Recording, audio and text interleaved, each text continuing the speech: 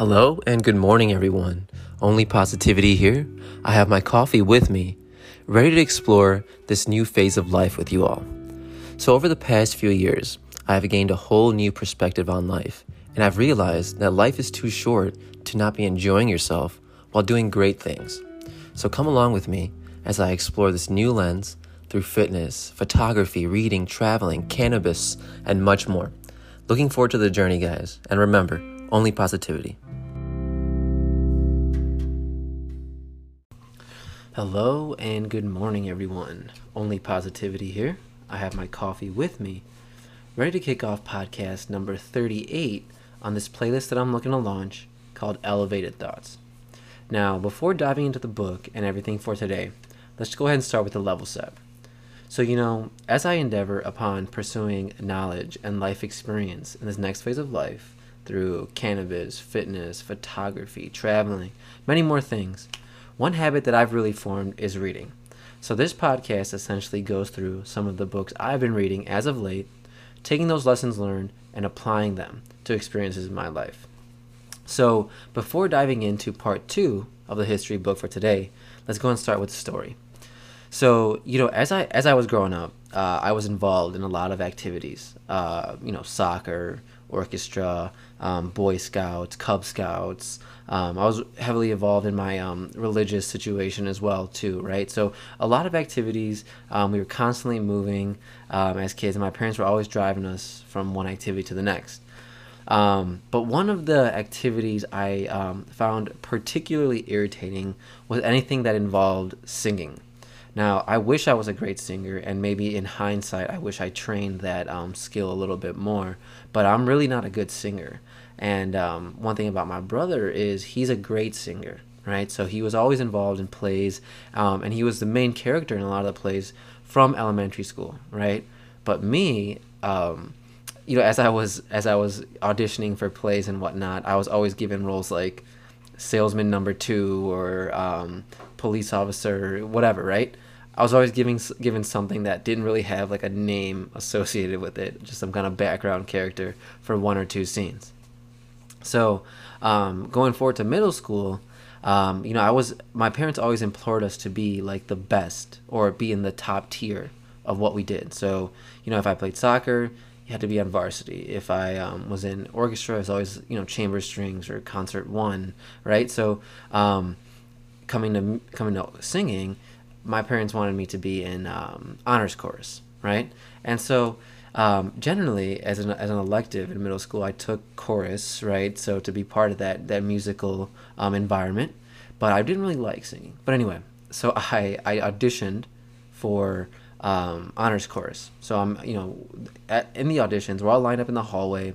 The teacher calls in one person at a time. You perform some type of technical singing where it's like you perform a scale, octaves, whatever, and then you have prepared your own solo piece. Now, so everyone's going in. I'm the last one to sign up. I'm on the very last time slot. So I get in there, and I'm hearing everyone like absolutely crush it in front of me. And, naturally, my mom was always telling me I was a good singer, so I thought I was a good singer, right? So I go in there, and I do my thing. And so I do the technical part of it. And so the piece I had prepared, and being a good Indian boy, was the Indian National Anthem. So I got in there, and I sang the Indian National Anthem, and I butchered it. I completely sucked. And I knew I didn't even sing it in, like, a vocal way. I was just kind of, like, saying it, right? So, coming a few days later, they post the results, right? And I find out that I was the only one who didn't make honors chorus, and yep, that was it. So I actually kind of stopped, having chorus as part of my curriculum after that point, because I just really didn't like it, and it just wasn't something I wanted to train any further. And I think it put me a little bit too far out of my comfort zone. And naturally, like I said, I'm just not a good singer, but to this day, my family, they'll goof on me and we'll bring that story up, right? I sounded terrible in that audition, and it was just a fobby thing to do all around, singing the Indian National Anthem. So yeah, a little lighthearted humor before we get into all this stuff.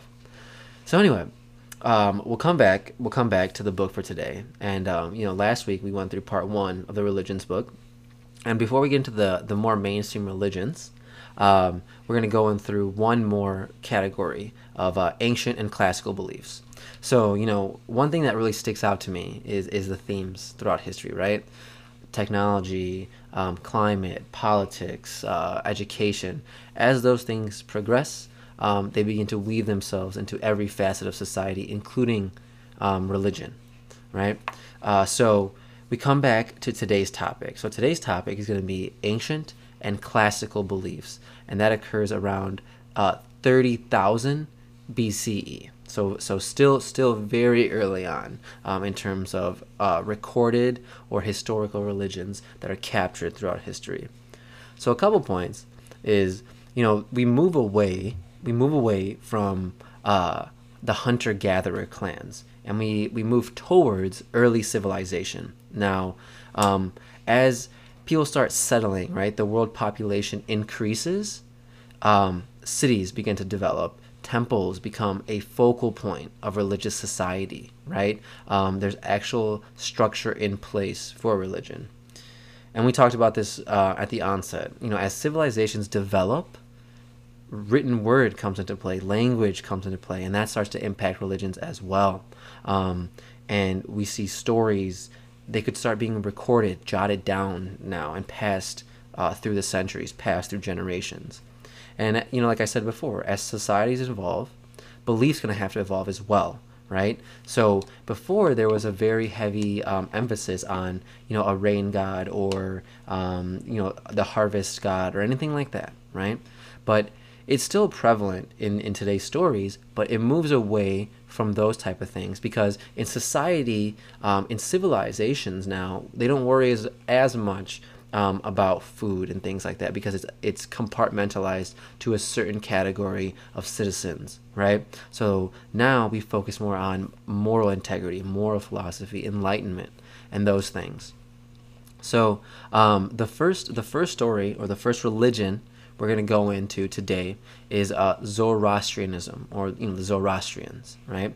And that really takes place between 1400 12,000 BCE in Iran or Persia, right, or modern day Iran. So Zoroastrianism is regarded or known as one of the oldest surviving religions and one of the first monotheistic faiths. And for those of you that don't know, monotheism is essentially belief in one God. So the religion was founded by Zoroaster, and he was considered a prophet of the time, similar to Muhammad, Jesus Christ. Not exactly apples to apples, but comparative. So like I said, we take place in Persia or modern day Iran. So we'll go into some specifics here. So the name of their main god is Ahura Mazda, and he's the source of all good, and he's a symbol of order and truth. Now, I don't know if the car brand Mazda came from this religion, but it's definitely the same word, so I might have to do some digging on that one. So, according to the religion, Ahura Mazda, like I said, the symbol of good, he's locked in this epic battle with an evil entity named Ahriman.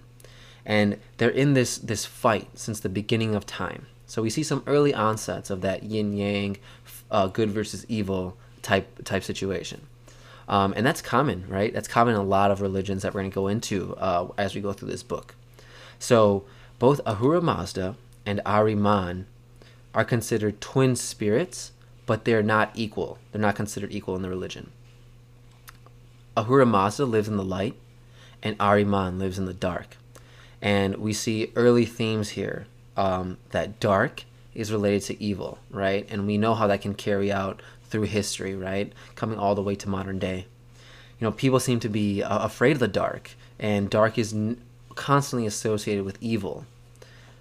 So we go forward talking about Ahura Mazda a little bit more. So human beings are actually considered to be one of Ahura Mazda's creations.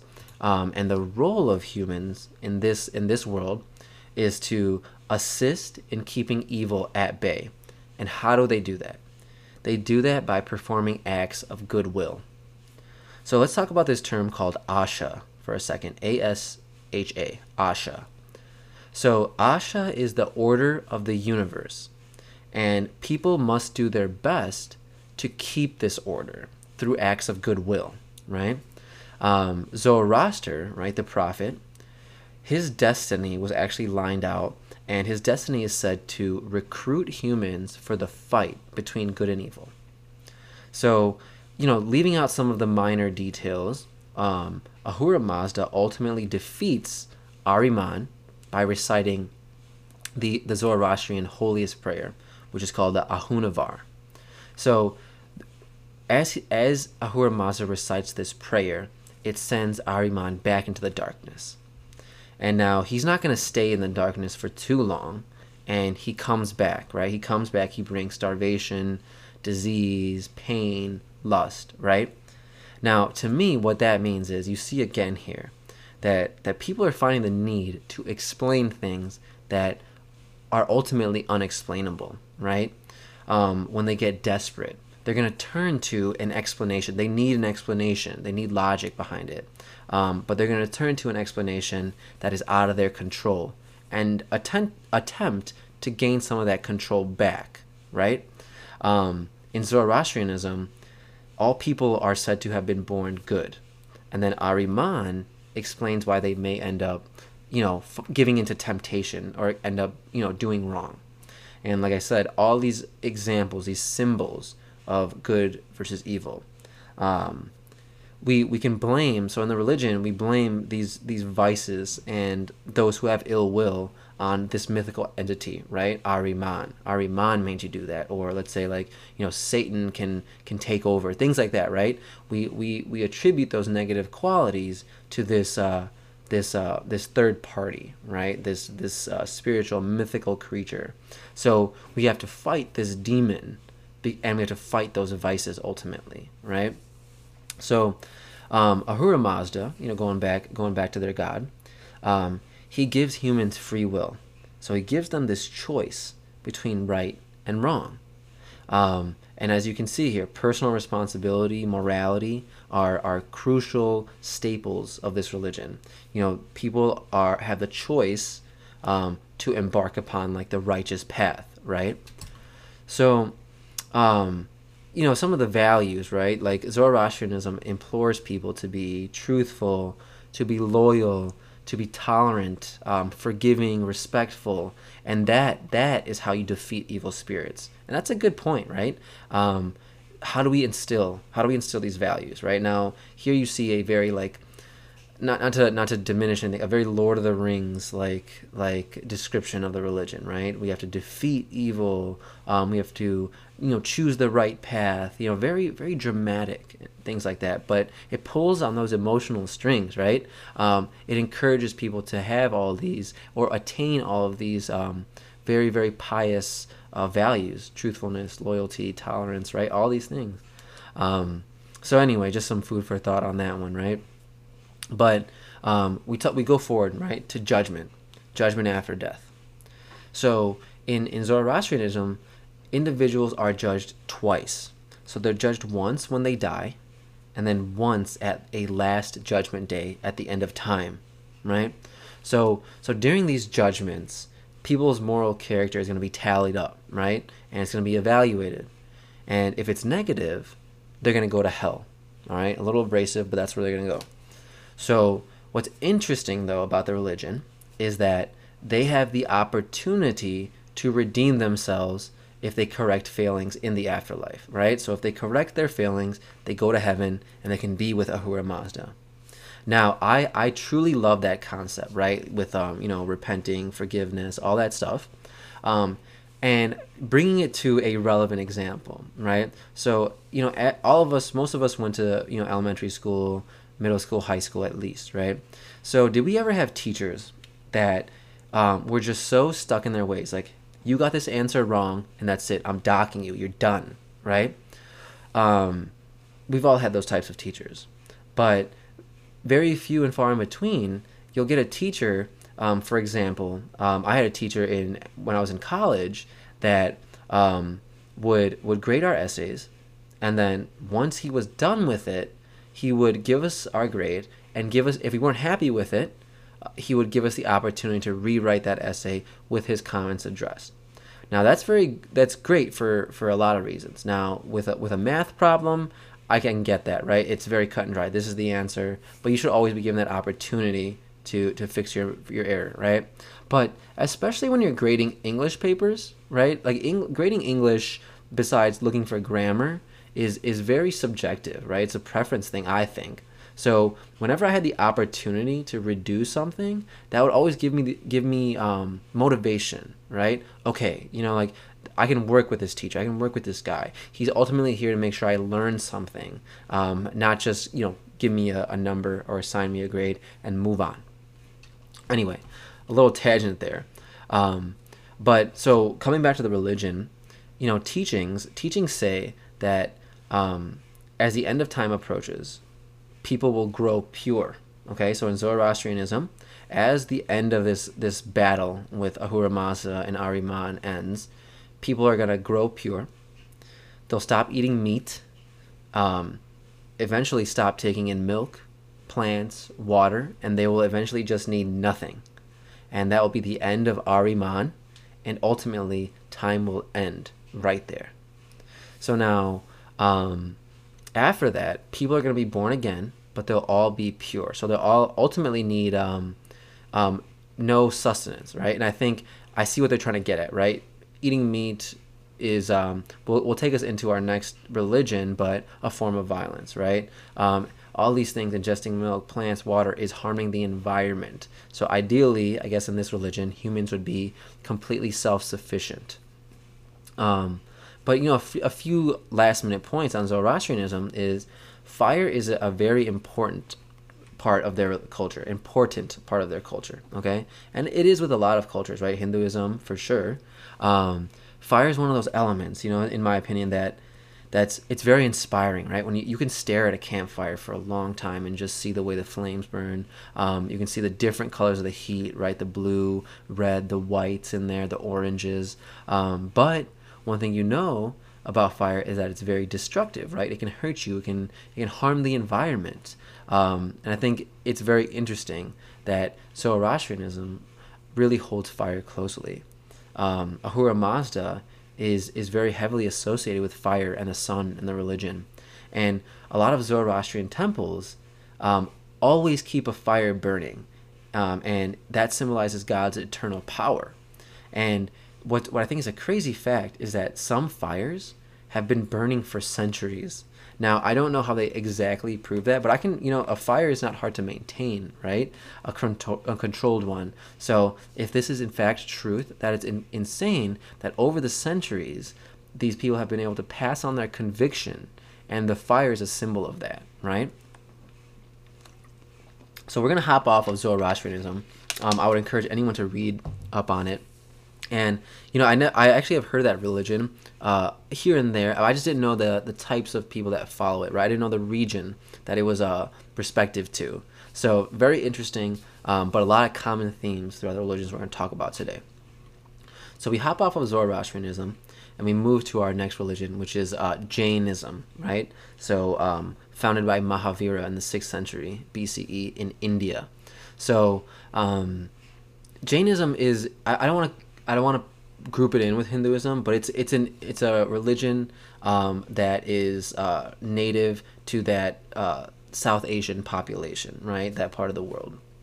So coming back to the religion, Jainism is a very ascetic religion. Now what that means is it's a very monk-styled religion for those who follow it very, very intricately. So it comprises of, removing yourself from indulgences and practicing some very serious self-discipline.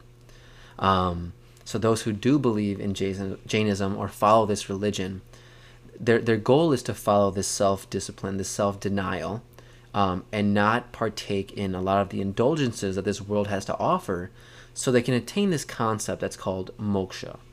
Now, a staple of like Jainism and Hinduism is reincarnation.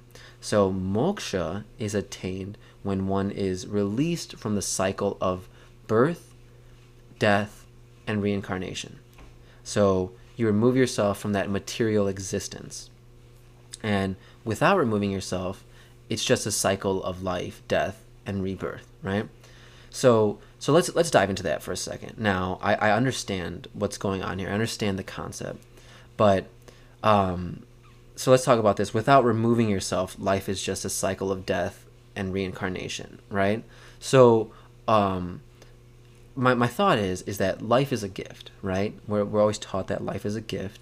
And let's talk about myself personally, right? So I believe in reincarnation, but I don't really remember my past life. So like theoretically, right? Like, I don't know if I believe in reincarnation or not, but let's say I do, right? Let's say I do for the purpose of this example. So I don't really remember my past life.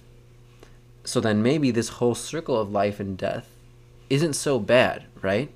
And then what's the alternative, right? So if they say you want to attain moksha, right? You want to attain moksha, is me removing myself from that circle of life, rebirth, and death? Is it heaven? Do I go to heaven? If so, wouldn't that get redundant after a while too, right? So those are just my thoughts, right? I'm not here to knock any of these religions. I just want to dive into it a little bit deeper, right? But anyway, so let me know what you guys think about that if you have any comments, right? So we talk about Mahavira for a second. So Mahavira is said to be the one that had founded the Jain religion. He's not regarded as a god in that religion, but he's one of 24 enlightened teachers of our era. So, they don't really go into that any deeper, but we move on to personal responsibility. So Jainism is a religion that has no deities, right? So there's no real like statue or anything like that, right? That you would pray to for the most part, right? There are some, I think, but not woven into this text here. So all responsibility is placed on the actions of the individual, okay? So when we talk about Jain monks or nuns, they take 5 very strict vows, and they adhere to a life of self-denial. Now, the first principle is ahimsa. So ahimsa means non-violence, okay? And I believe it's a Sanskrit word. So non-violence is more than just refusing to be violent against your fellow human beings. So in the context of Jainism, it carries over into animals, all the way through the smallest of organisms. So, one interesting story about this is that, so there was a time where I was at a friend's house who is Jain, right? And so we're there in the backyard of their house, having a barbecue, okay? So it's the summertime, and there's all these cicadas flying around. You can hear them, right? And they're harmless for the most part, but they're big bugs, right? They're gross to me. I hate bugs. So in any case, what happens here is that we're talking, we're chilling, we're hanging out, we're having some food, and this cicada lands on me, and I don't really notice it, right? But all of a sudden, it's on my shoulder, and it starts buzzing right by my ear like crazy. It buzzes, and I just was taken off guard, right? I was taken off guard, so I flick it down to the ground, and I stomp it. I stomp it out, which is not a good reaction. I shouldn't have done that, right? But I got caught up in the moment, and I just stomped on it. Now, we just talked about how Jains believe in nonviolence, right? They looked at me like, I don't know, like I just murdered their children, right? It was like the worst thing that a guest could have done. And it was honestly awkward for the rest of the evening until we left because I had done that. And I really, I didn't understand why it was like that. I had to talk to someone about it in the car on the way home. And I immediately felt terrible. I was like, man, bro, like, I don't know. Like, I just get a little bit tweaked out with bugs, and I'm sorry about that. Like, I can't be the person that like finds a bug in their house and like a spider and like guides it outside or just lets it be, right? Like, I can't sleep knowing that thing is there. So, I was sorry about that, but just like an interesting concept, ahimsa, right? Non-violence all the way down to the smallest of organisms, which is great. So anyway, so that was the first principle. The second principle is satya, right? And that means truth. The third is brahmacharya, which means celibacy, right? So you abstain from marriage and sexual relations. And a quick reminder, this is not for all Jains. We're talking about just the nuns and the monks. Brahmacharya is the next one, which is not taking what is not willingly offered. And then aparigraha, which is detachment from people, places, and things. Now, I think this is the most important one. The book says to Jains that ahimsa is the most important one. But I believe that being detached from things, material things in this world, being detached from outcomes and things like that is one of the most important principles that one can implement in their lives, right? Doing your best and staying detached from the results of those things, right? But I'm not here to preach about that. But yeah, so just some food for thought there. But we talk about these monks. So a monk or a nun is dedicated to just preaching, fasting, worshiping, and studying, right? So similar to a monk in the traditional sense. So let's talk about self-denial for a second. So, a lot of the stories from these early religions may not be founded in the most logic. They're trying to get across a point, but some of the details are very like story-like. They're very unhumane in terms of the fact that there's a lot of fictional creatures in there and whatnot. So talking about self-denial, right?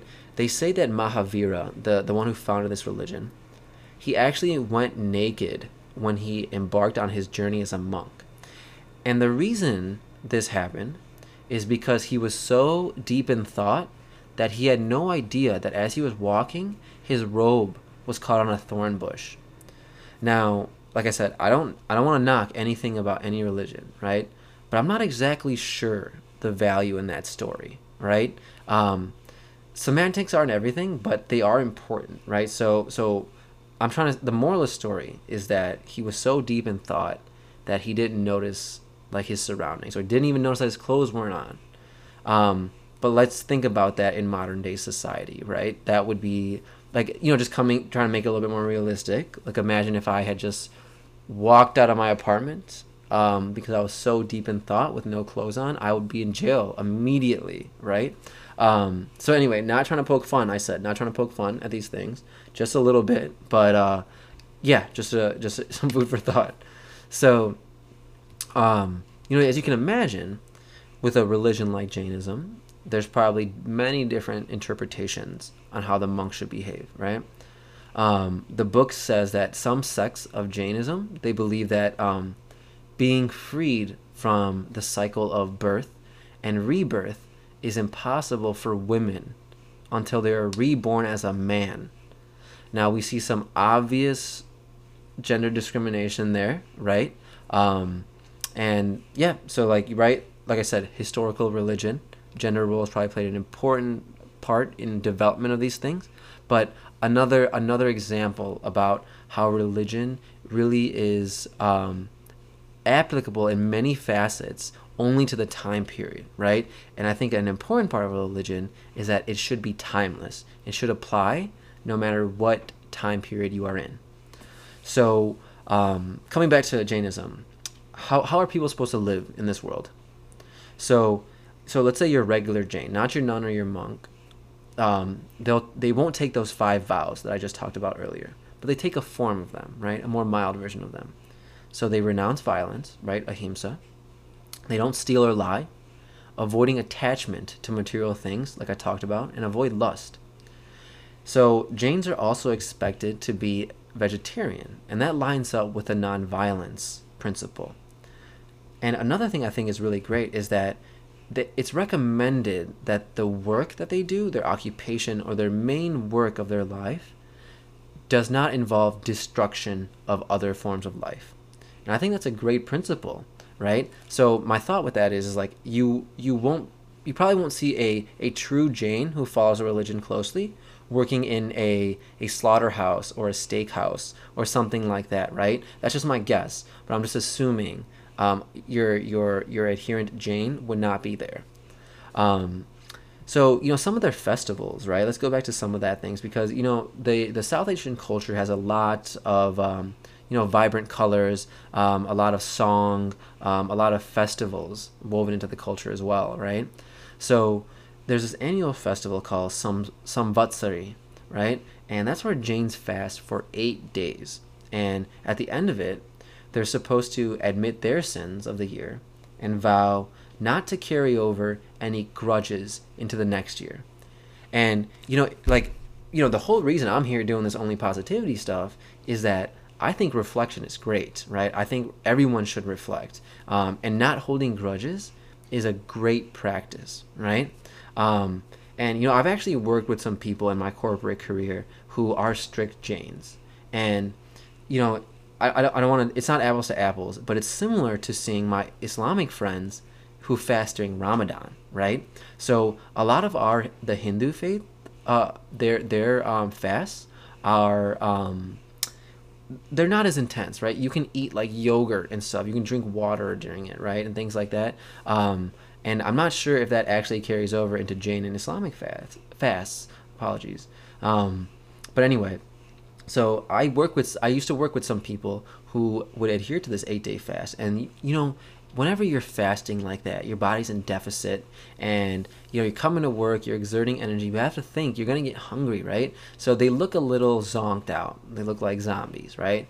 Great people, but it's a good practice, I think, in self-denial for that short period throughout the year, right? If you think about the 365 days in the year, 8 days out of the year, they're depriving themselves, which could be ultimately a good practice in self-denial.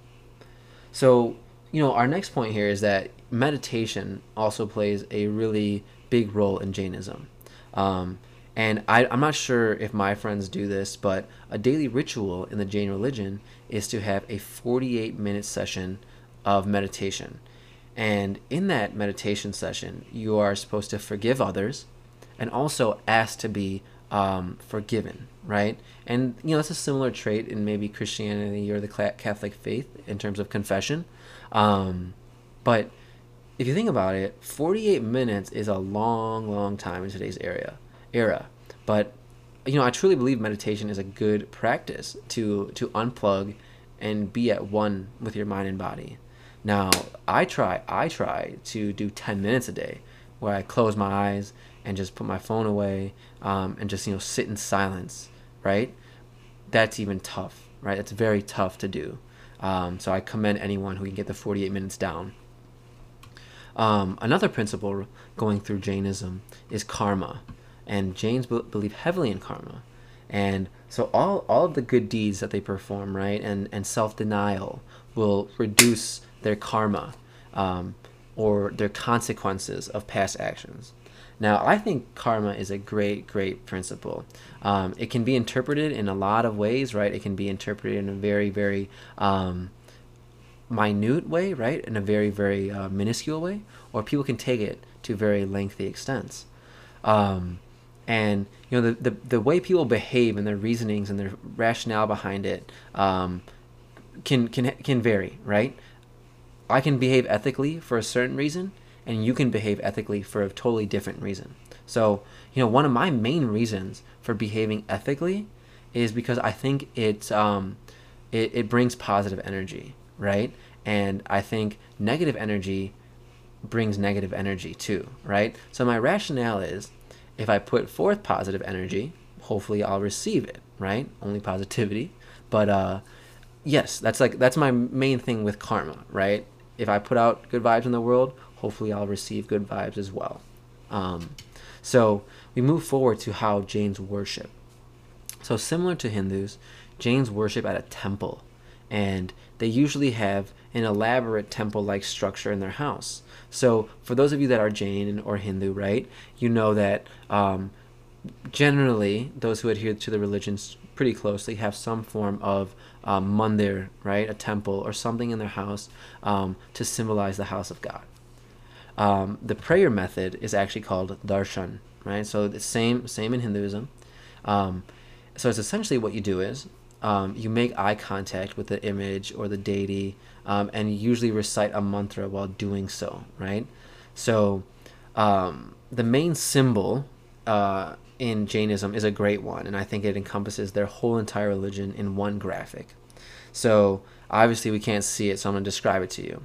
So the top of it represents the liberated soul, there's another bracket right beneath it that consists of 3 dots horizontally, and that consists of the 3 jewels of the Jainism faith, which is right faith, right knowledge, and right conduct. Now, there's also something called a swastik. Now, let's not get confused with the swastika.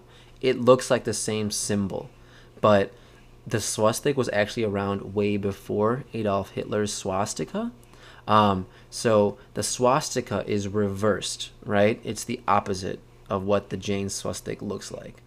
So what the Jain swastik represents is the 4 states that a soul lives in, right? Heaven, human, animal, or in hell. So one thing to note is that Jains do believe in a hell. Beneath that, there's also an open palm with a wheel painted in the middle of the palm. So the open palm is a reminder to stop and consider all actions. Now, I think this is great. So if you notice, with a lot of South Asian cultures, there's a lot of risk here involved. Now, I myself wear a bracelet, right? And it has an Om on it. Now, I don't know if I identify as Hindu, to be honest, or with any religion, but the Om is the frequency of the earth, and I keep it on my wrist because it reminds me of how to behave, right? It reminds me of how I should conduct myself outside, right? Or in any case. So I completely agree with these symbols, right? Keeping symbols around, on your hands. I wear a chain on my neck that has an Om on it as well, is a reminder, right? Is a reminder to act well at all times. There's also the word ahimsa written in the middle of that wheel in Sanskrit, I believe. And that's one of the main principles by which Jains live, which is nonviolence. So we talk about the main themes here of karma: do the right thing, right? Self-denial and self-discipline.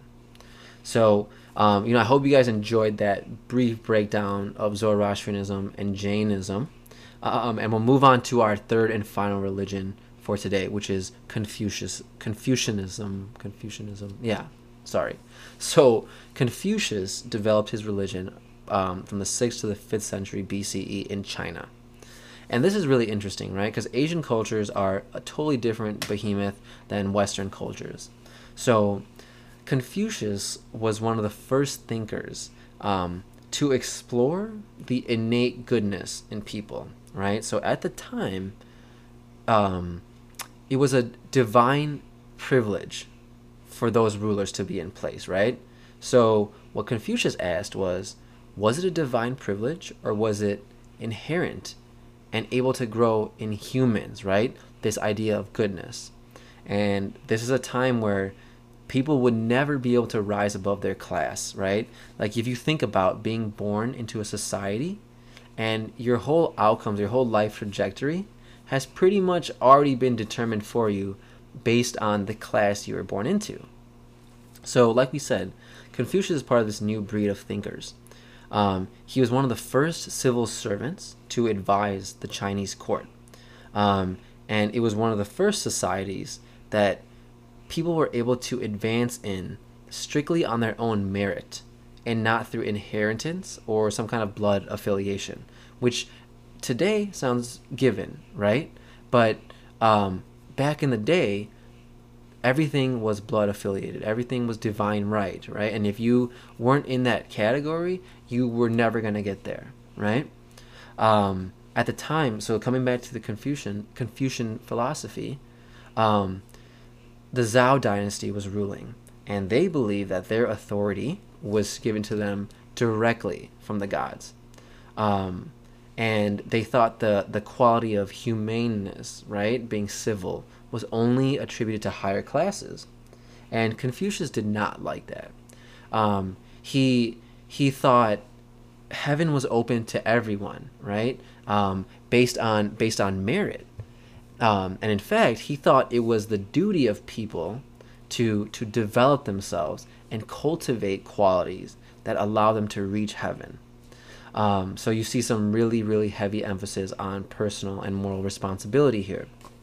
So obviously Confucius started getting some followers. So a lot of his philosophy and his concepts were captured by his disciples, and they were put together in this book called the Analects. So that book identifies a superior man known as Junzi, and that defines a person who devotes himself to good things. And personally, I like that, right? Only positivity, right? Someone who fully commits to positive activities and learning. They learn for the sake of learning and pursue goodness for goodness sake, right? As corny as that sounds. Now, what I think, coming back to modern day, right? What I think, and I don't want to be bogus to anyone, right? I still think that concept of doing good things just for the learning is not as prevalent today, right? So let's think about COVID, right? Let's talk about this year. So you see a lot of people sprouting up looking to be influencers on social media, right? Starting pages. And I think today, and especially in the United States, we're very quick to try and monetize something, right? Like, for example, if I like photography, right? I like fitness, I like traveling, right? All these things. I don't want to become any of those things for my profession, though, right? It's like if I start taking pictures, all of a sudden I need to start a photography business, right, and start charging for it. Or if I like fitness, I have to become a trainer now, and if I don't become a trainer, I'm unsuccessful, right? And like, none of these things are bad. What I'm talking about, none of those things are bad. I completely support all those endeavors, but how about doing things just because they better us, right? And if you need income, everyone's situation is different, but doing things just for the knowledge of it, and being accountable to those good habits, is something that I think is very, very well worth it. So we come back to the religion.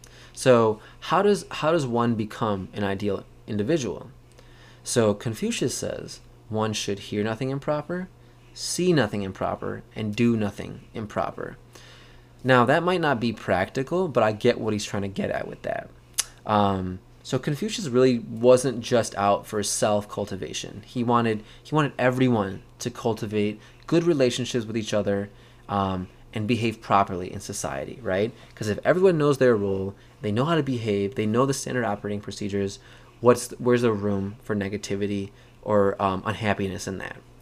So one thing that I think is great about Confucius, from what I've read, is that he taught people from all walks of life, and he believed that everyone could become virtuous. And I think that's a great principle, right? Knowledge, power, mental capacity should be available to everyone, right? And that's how you cultivate a good society. Wanting virtue and heaven to be available to everyone. And that's how we change behavior, right? That's some equality, some equity there. But he also stated that people should accept their roles in society and try not to rise above it, right? And I see what he's getting at there too, where sometimes ambition can lead to immorality, right? But he really thought that a man should do what is proper to his station. And another great thing about that is that everyone's life is different, right? There's no one success metric for everyone, but everyone has their own path. You should do the best with what you are given. So, I think I agree with most of what he's trying to get at, just some of the minor details. So we go forward on how a ruler should rule, okay? So Confucius says that leaders should lead by example and treat people with generosity and kindness. And the first part of that I think is great, right? Leaders should lead by example. Now, generosity and kindness are good staples of a leader, but I don't know if they're necessarily integral, right? So leading by example, totally agree with. And if a ruler does this, it would encourage loyalty and virtue, right? Going forward, the ruler should be the stable foundation around the revolving kingdom, right? So, diving into that a little bit deeper, the ruler should not be the center of the kingdom, right? So Confucius says, if he promotes or enables citizens to be their best and act ethically, they shouldn't really need a hands-on leader to be the focus of society. And I think that carries over into corporate today, right? Like, who knows about those bosses that are very hands-off? in my experience, a boss who is more hands-off enables their employees will get the most out of their employees. Micromanaging doesn't really do much good, I think. So you'll see a lot of these themes in Buddhism as well, right? It puts control back in the hands of the people and less focus on a god or a third entity controlling things, and more towards humans determining their outcomes, right? So a lot of people who follow this religion today believe Confucius was a god, but others believe that he was just a good teacher, right? So if we talk about some specifics of the religion here, Confucius also laid out 5 relationships, right? And we saw the 5 vows that the Jain nuns and monks take. So let's talk about the 5 relationships, okay?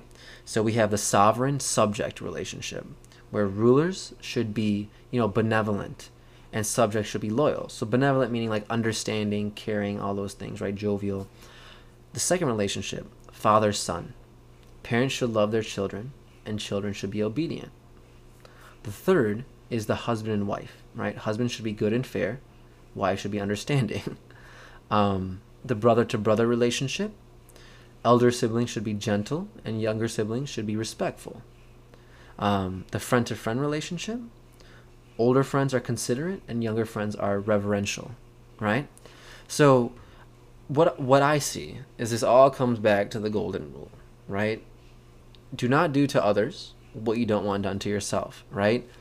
Be respectful, reciprocate kindness with kindness, right? And just be good, do good things out there. And Confucius thought that if everyone followed these values, right, that we just talked about in those relationships, that society would be tied together and on the same page, right? And there wouldn't be too many differing opinions. Now, during the time of the Song and the Ming dynasties, the rulers really saw the importance of Confucius' philosophy, right? And it was made the Chinese state religion. So that wraps up everything I have for today, right? But let's talk about one quote from the Analects before we wrap up. So, men's nature are all alike. It is their habits that carry them far apart. I think that is gold right there, right? All men's nature, right? Every person has a similar nature, but it's their habits. What do they commit to? Their self-discipline. That's what differentiates me from other people, right? So I'll let you all sit on that for a little bit. I hope you guys are enjoying these podcasts. We're going to get into some the more prevalent religions in the next few. But if you have any comments, feel free to leave me any of your thoughts. And remember, only positivity. Thanks, guys.